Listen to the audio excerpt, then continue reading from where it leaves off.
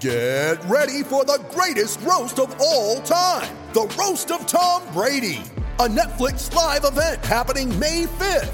Hosted by Kevin Hart, the 7-time world champion gets his cleats held to the fire by famous friends and frenemies on an unforgettable night where everything is fair game.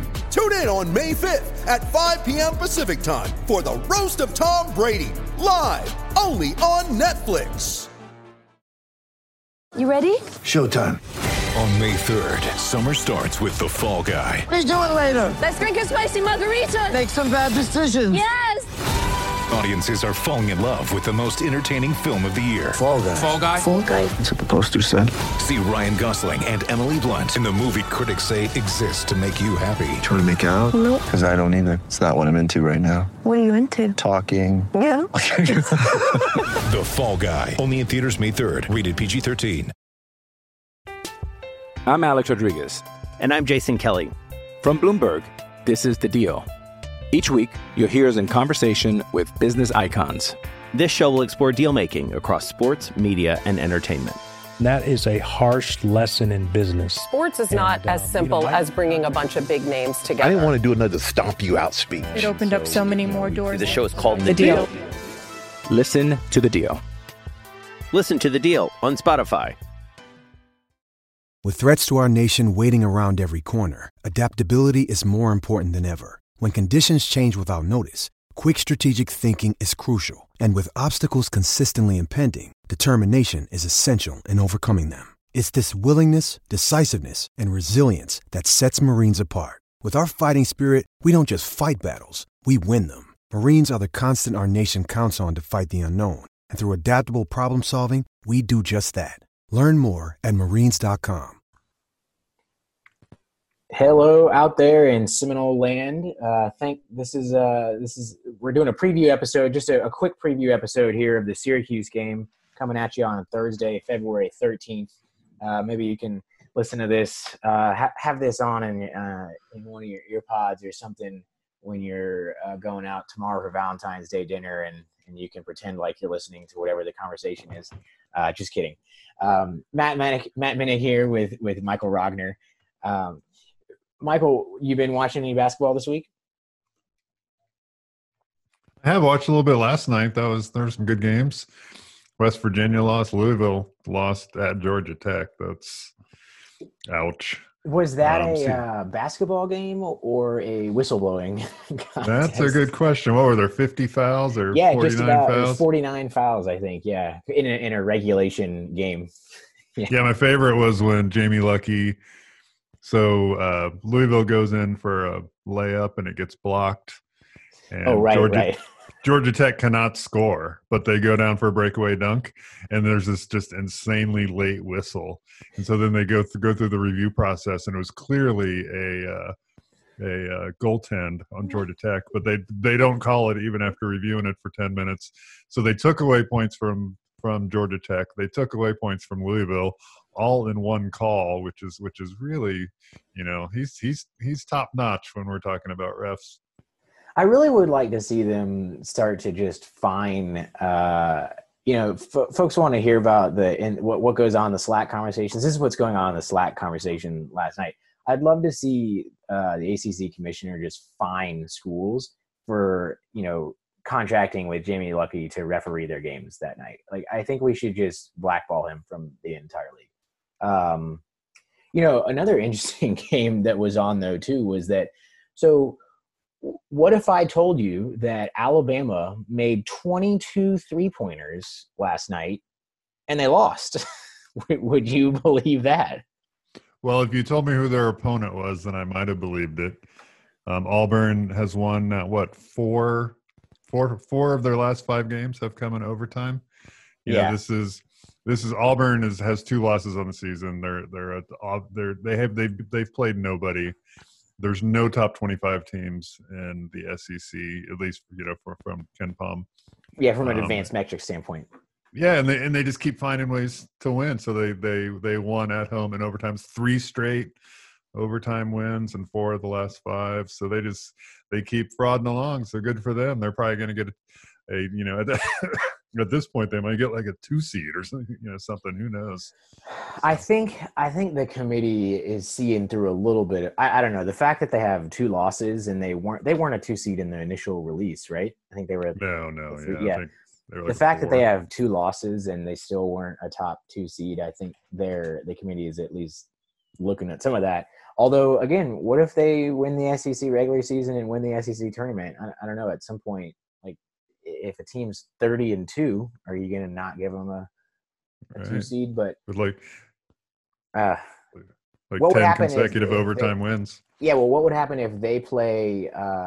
So Florida State's won like 9 straight overtime games. What would happen if Florida State and Auburn play? I mean, it's the immovable object versus the what was it? The movable force or something. I just totally butchered that one. Right. Well, yeah. Well said. Those something like that. Something like that. Unstoppable force in the immovable object. Well, if Auburn ends up as a 2 seed in some weird alternative world and Florida State plays them in the NCAA tournament, I'll be pretty happy with that. That would be an ideal. If we were a 3 seed, which right now we seem to be tracking towards a 3 seed, although West Virginia and Louisville losing definitely is a bonus there. But if we were a 3 seed, I would really like our 2 seed to be Auburn. That would be an ideal situation. All right. Let's in order to be a 3 or a 2 seed, we got to keep winning basketball games, and the next game is on Saturday at the Tuck against old Jimmy Boeheim and Syracuse. Jim coming to town again to lecture us on the mythical city of Atlantis. No, actually, in a press conference, he was referencing a tournament in Atlantis that none of us seemed to be interested about or was relevant to the discussion. But he is an interesting interview. Tell us about this year's version of Syracuse, Michael. Let's see. So they are. It's Boeheim's 44th year. Is that right? Something like that. He's been there a while. He's been there. He's been there long enough where when he pees his pants on the sideline, we just kind of feel bad. we feel bad for him. It makes everybody a little uncomfortable. Wait, was that real? Yeah, it happens. It wasn't like water or something spilled on him. I don't know. I mean, when you're in your 44th year, then you just kind of got to assume. But anyway, Elijah Hughes, they've got so he's a junior now, and yeah, he's a hell of a player. But he got injured in the in warm-ups for their NC State game, and excuse me, NC State game they lost, right? Yeah, they lost by 5, and Hughes played 3 minutes. He started the game, and then they very quickly took him out. And the injury situation, we're used to Ham never providing the next injury update that Ham provides will be the first in 18 years. So, and they're kind of playing Hughes the same way. He sent out a tweet saying he's fine, but there hasn't been any media verification of him being fine. So we'll see if he is ready to go. They had a couple guys go 40 minutes, and then 2 more go like 38 and 37 in that game. So without Hughes, who's their best player, they're clearly a pretty limited team in terms of who he's comfortable putting out on the floor. So a lot of this game will come down to whether or not Elijah Hughes plays, and unfortunately, we just don't have an answer to that question right now. Yeah, and I will say, so Syracuse is a team that, like they have been for the last 3 or 4 years, is dangerously close to the NCAA bubble. They're probably on the outside looking in at the current moment, although their win over Virginia is looking better. And so knowing Elijah Hughes, or I don't know Elijah Hughes, but knowing the type of competitor that Elijah Hughes is, I would be surprised if he didn't try to warm up and convince his coaches that he could be okay to give it a go. I would expect him to certainly make the trip. Still, though, you don't just magically feel better. I don't know that Florida State is the opponent that, if you are not 100% or have a lower body injury, that Florida State is the opponent that all of a sudden you want to come and sprint up and down the court. So, I think Jim Boeheim's going to have to really ask himself, is it is it worth trying to squeeze out a marquee win on the road, against an opponent that has won 61 of their last 64 games at home? Or do we let Elijah Hughes get a little bit healthier and really take care of business in their final home games, because they're running out of margin for error if they want to make the tournament. So I think he's going to have an interesting decision on his hands. Boeheim's been complaining about his depth for years, so it's not anything new that he's got guys playing 40 and 39 minutes, but it doesn't seem like he's really gone out and done much about it. And I know they've had a couple of, like one recruit, I think, went straight to the G League or something, Baisley, but who has kind of emerged this year, even though they may not have a lot of players, who's emerged as some of their, secondary role players that are starting to, give solid contributions? Yeah. So first it's, look at his son, Buddy Boeheim. He he's a sophomore now. Last year, it kind of looked like maybe he was on the team because his dad's the coach. And now it's pretty clear that he's an ACC caliber player. He's shooting lights out. He's taken 210 threes already. That's a lot of threes. Yeah, the most that any Florida State player has taken is 89. That would be MJ Walker, and Buddy's taken 210. So he's made 84. I mean, they played 24 games, so 210. We're talking like 8+ a game, Yeah. Yeah. He's taken 13. Let's see, 4 times already this year, and he's making 40%. So he's a good shooter, and that's 40% in ACC play as well. 40% overall and 40% in ACC play. He plays the second most minutes in the conference, so we're not going to see him off the court very much. And he's 6'6", so he's got good size. He's got a quick shot. He's a heck of a player. He doesn't do a ton of great things outside of shooting threes. But he can stand in that corner and knock them down if we aren't paying attention to him. Yeah, and then they've got this freshman, Joseph Girard, who's taken 162 threes, so almost twice as much as many as anybody on our team. He's only made 32%, but he came in with the reputation of being a knockdown shooter, and he's 92% from the free throw line. So that 32% is going to go up. Let's hope it doesn't go up against Florida State. He's also a football player, so he's not a football player in college, but he was in high school.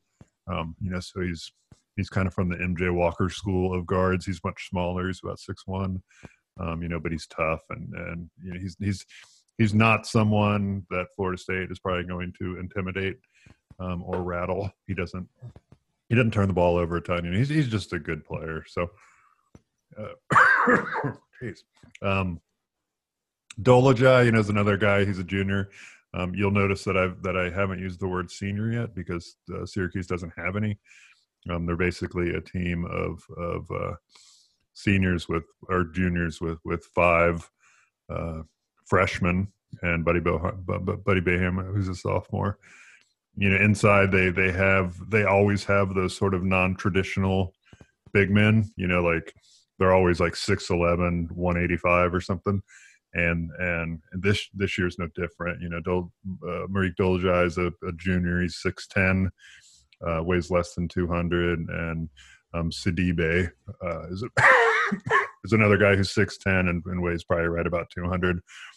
They're not going to do a ton on the offensive end, but they do anchor that zone for Syracuse and try to make it hard for Florida State to move the ball around. Yeah, and let's talk about that zone a little bit. It's going to be a game where if you're a fan of block shots, Florida State is first in the country in blocking shots, and Syracuse is not too far behind. They are 12th in the country, and as a matter of fact, in ACC play, that's maintained. It's not just something built up against the Cornells and the Bucknells of the world that Jim always seems to make sure they do a tour of New York in the out of conference season. But so they're third in the conference in blocking shots, and they're also third in the conference in steals. So it is a defense that is maybe not turning teams over at quite quite the ridiculous amount that Florida State is, but they certainly are deflecting a lot of balls. They're grabbing steals in the open court. They are altering shots at the rim. So how does one attack this 2-3 zone? Yeah, every time we play Syracuse, I get a lot of tweets about all Florida State's doing is just passing it around the perimeter and not doing anything. And the thing you have to realize is that is doing something. You know, what you're doing is you're trying to get the defense moving side to side. You know, if you imagine the 5 guys in the zone all have sort of a space they have to guard. You're moving that zone side to side, and you're looking for, you know, potential areas where you can attack. And that happens when they're moving, because they might not all 5 be moving, you know, as one unit, you know, so there's, you know, one guy's a little slow to rotate, and that opens up the whole zone. So when we're just, you know, passing the ball around the perimeter, it looks like Florida State's doing nothing because the zone is reacting the way that they need to be reacting, and we're not getting any kind of advantage. There's a couple holes in the zone. You know, one is in the middle of it, so you'll see, you know, a Florida State player, which is probably going to be Vassell or Patrick Williams. I was going to say Pat could live in there too. Yeah, like right in the middle of the zone at the foul line. You want somebody who can make mid-range shots. You want somebody who can pass the ball, and you want somebody who's really athletic. To be in that spot, because you get the ball and you don't have a lot of time to do anything because the zone is collapsing and they're all super long, like Florida State athletes. We'll call that the Phil Kofer spot. Is that right? Yeah, exactly. And then the Dwayne Bacon spot would be down on the baseline in the short corner. So the short corner is just, if you imagine halfway between the lane and the 3-point line, that spot along the baseline is called the short corner on both sides of the floor. So when we don't have someone at the foul line, we'll have somebody down in the short corner, and it's this it's the same kind of deal where you're just it's a hole that often opens up in zones and the place that you can attack. You don't see a lot of dribble drives into the zone. Syracuse, interesting couple of stats. One is they give up more threes than any team in the country. So half the shots taken against Syracuse this year have been threes. And Coach Hamilton is going to get his team to try to fight that, just the feeling that they're going to have that they should be shooting more threes, because he really wants to attack the zone from the inside. Mm-hmm. So we'll probably come out, shoot a bunch of threes in the first half, and then Coach Hamilton will talk in the halftime interview as he goes to the locker room about needing to, get more penetration into the zone. Yeah, Sorry, go ahead. Oh, it's just often, sort of the pattern that we see.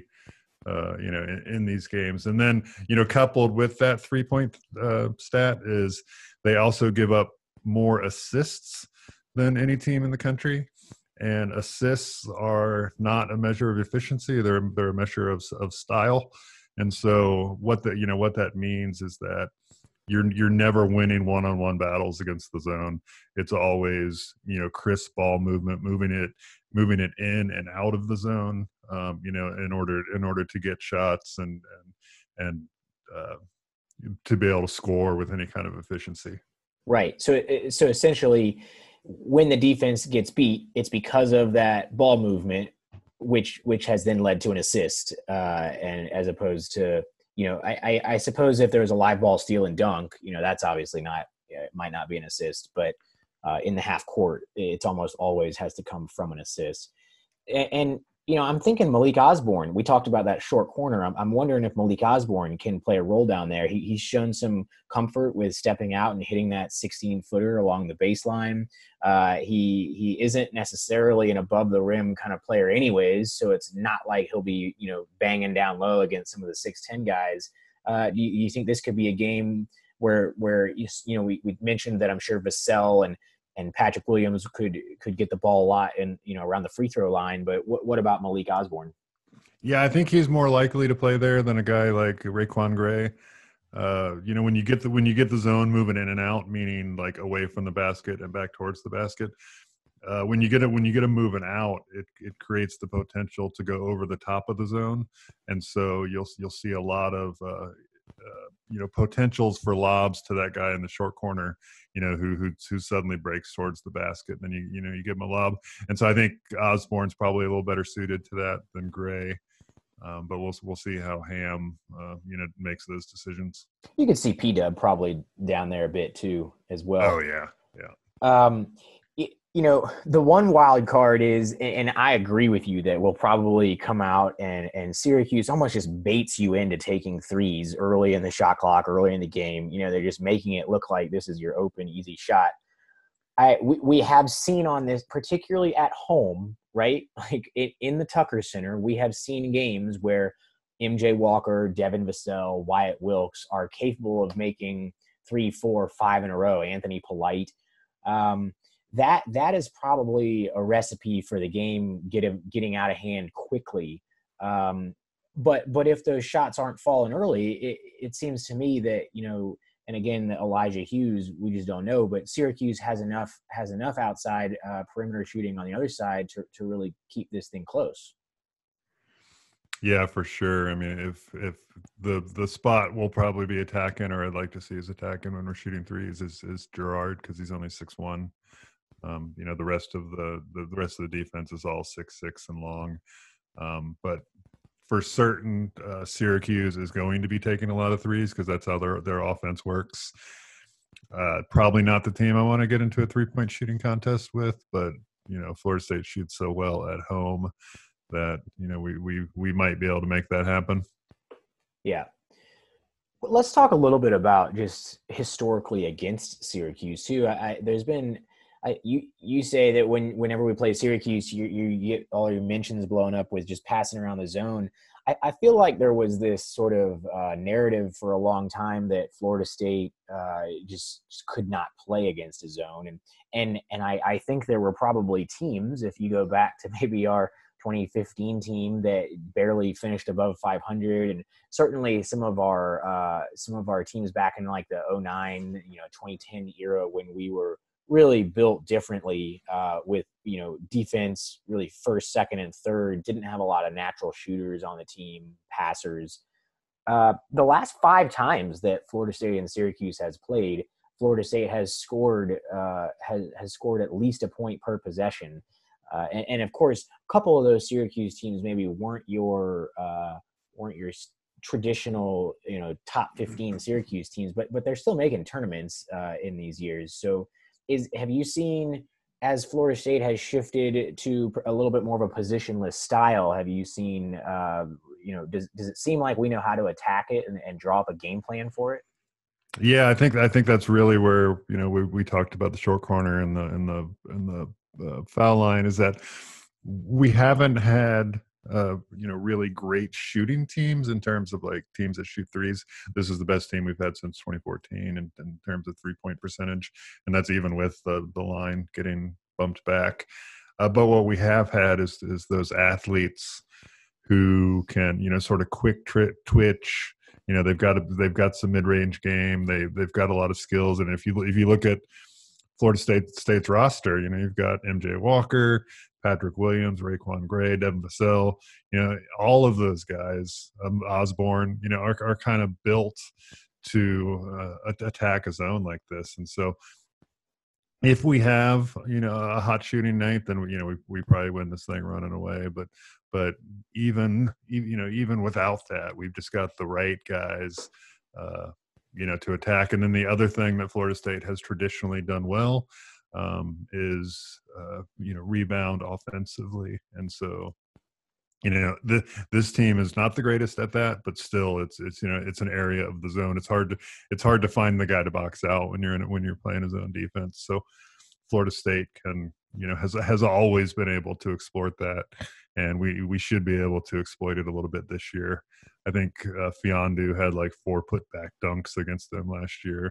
We obviously, don't have a Fiondu on this team, but we do have some guys who can at least get in and extend possessions. And so we're built pretty well to attack their defense. I'm much more concerned about their offense, and especially if Hughes is at full speed.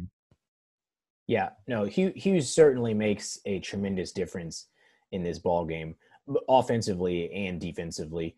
We're going to take a really short break, and when we come back, we're gonna do some predictions, not just for the Florida State-Syracuse game, but we'll run through some of. There's a whole bunch of ACC games on Saturday, so we'll run through that and make some predictions. I'm Alex Rodriguez. And I'm Jason Kelly. From Bloomberg, this is The Deal. Each week, you'll hear us in conversation with business icons. This show will explore deal-making across sports, media, and entertainment. That is a harsh lesson in business. Sports is not as simple as bringing a bunch of big names together. I didn't want to do another stomp you out speech. It opened up so many more doors. The show is called The Deal. Listen to The Deal. Listen to The Deal on Spotify. All right, let's wrap this thing up with some ACC talk and also a call for questions. But first, let's look at the ACC. So with about 2/3 of the way through, maybe not quite 2/3, but we've got Louisville there in first place still at 12-2, Duke at 11-2, Florida State at 10-3. So those three teams have really established themselves. Of course, Duke has the easiest schedule. They've both played the easiest schedule and also probably have the easiest schedule moving forward. Florida State with the sixth toughest conference strength of schedule so far, which is actually hard to accomplish when you're one of the top three teams because you can't play yourself. And then there's this huge mass of teams below them: Virginia, NC State, Syracuse, Notre Dame, Georgia Tech, Clemson, Pittsburgh. All those teams have between 6 and 8 wins in conference play. And so really it's going to be who's going to rise out of that to maybe be the fourth or fifth team to make the NCAA tournament. Why don't we start with we'll save Florida State, Syracuse for last. Why don't we start with Duke and Notre Dame with Mike Brey going against his old mentor there in Coach K. Yeah, Notre Dame had been playing really well. They won 4 straight before losing in overtime to Virginia on Tuesday night, and so now Duke and Notre Dame, and it's at Duke, right? Yeah. I don't see Duke really. I don't see much chance of Duke dropping that one. There's the potential, of course, for Notre Dame to come out and hit 1 million threes, but I'll take Duke big in that one. I will take Duke as well, but they have not been playing all that well lately. I think Notre Dame hangs around for at least a half. What about NC State at Boston College? That's actually on Sunday, but that is a massive game for NC State if they have any hopes of making the tournament there at 16-8. Yeah, Boston College is pretty much what you expect. They're a bad basketball team. NC State has probably performed not quite as well as people were expecting. I think that they feel like they're riding the ship a little bit. They've won a couple road games in a row, and now they have to go on the road to Boston College. But I think Boston College is gonna do their annual thing where they get it together for like 4 games a year, and I think this is gonna be one of this. I wouldn't be surprised if you're right, although NC State did get that big win against Syracuse, an Elijah Hughes-less Syracuse team. But I wouldn't be surprised if you're right. And I tell you what, that could be listen, there's never a do or die game until you truly get into the tournament. But that could be the death knell for the Wolfpack. Speaking of teams that are on life support if they want to make the NCAA tournament, Pittsburgh, opened the season with a win over Florida State, and that is definitely what's kind of the marquee notch on their resume, so to speak. But they're at 15-10. They've dropped some games they probably should have won, and it seems to be getting down to the wire for them. They're going at Virginia Tech, who's really started to look like a team who's a bunch of freshmen and sophomores playing a 20-game ACC slate. Yeah, Virginia Tech is the wheels have come off. They've lost 5 straight. A couple of those were double digits. Pitt cannot play on the road. They're one of these teams that plays really well at home, and they beat Robert Morris on the road and somehow got by North Carolina, a really terrible North Carolina team. They've played bad. They've mostly got blown out on the road, and so I think that Virginia Tech is going to very temporarily halt their skid before reassuming that against Duke in a week and probably finishing the season with another 5-game losing skid.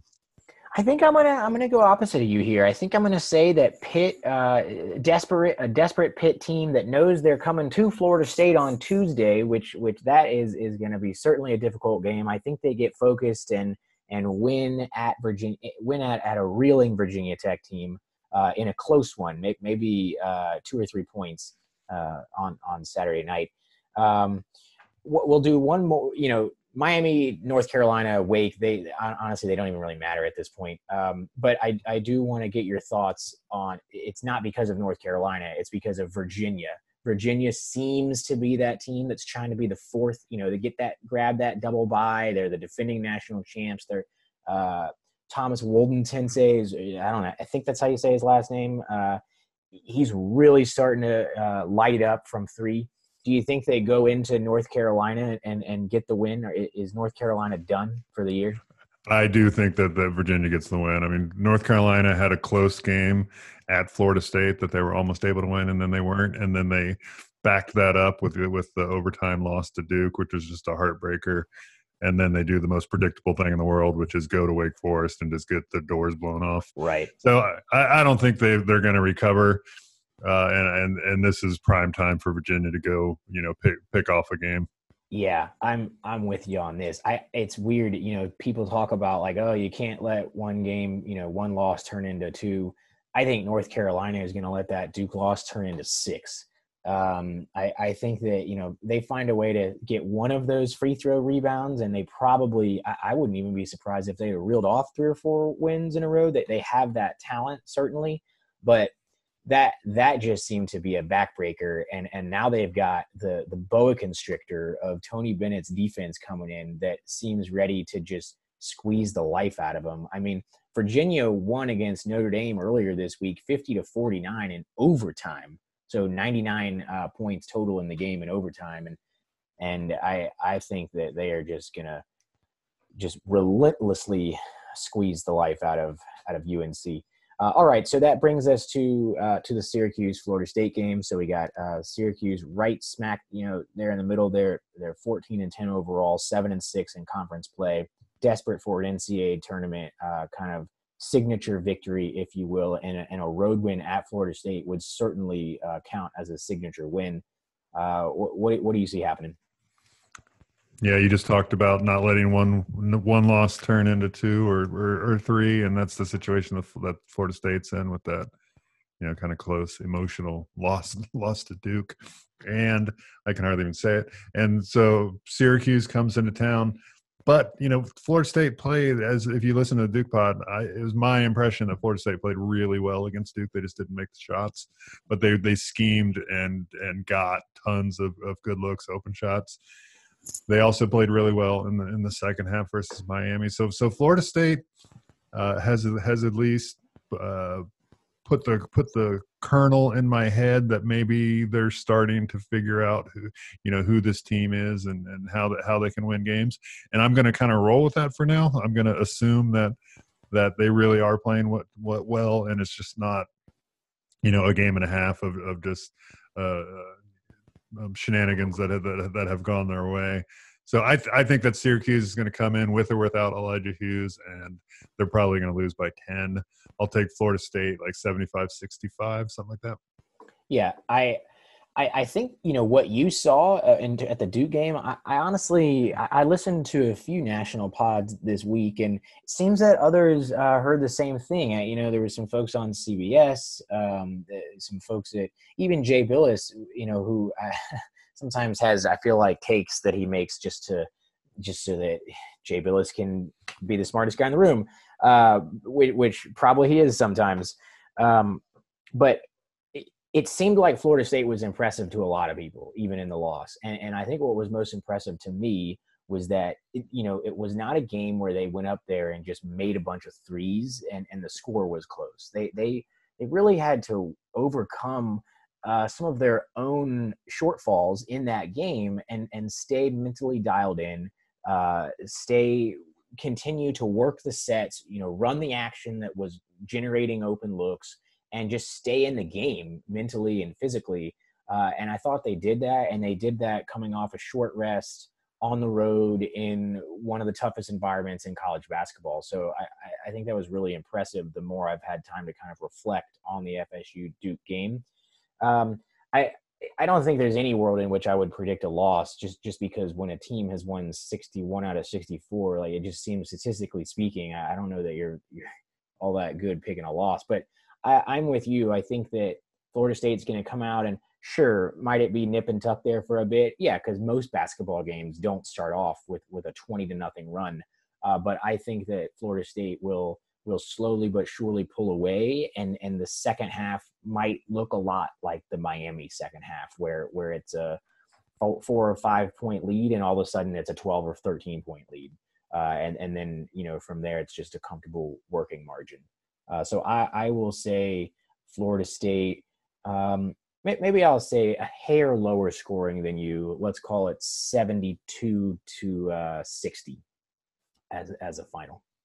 Yeah, I'm glad you mentioned Billis and some of the national writers echoing our thoughts. The pod is getting more listens these days, so it's hey, hi to Jay.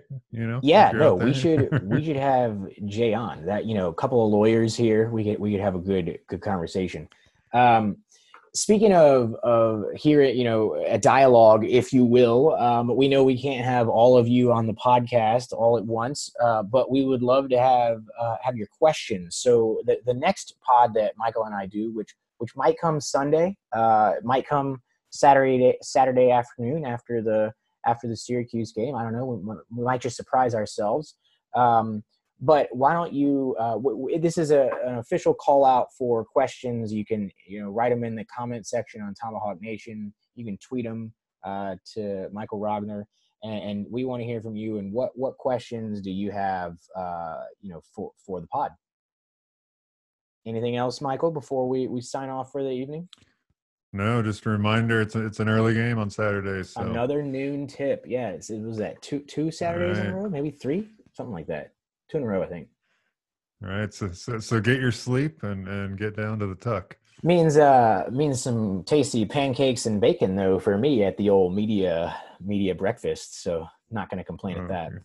Yeah, good for you. Yeah. So what is that? 9 a.m. for your start? Yeah, 9 a.m. So I'll make my own pancakes and be ready to roll. Well, the good news is if we win, which we do often in the Tuck, you have the rest of the entire day to bask in the glory of another Florida State victory. Exactly. Yeah.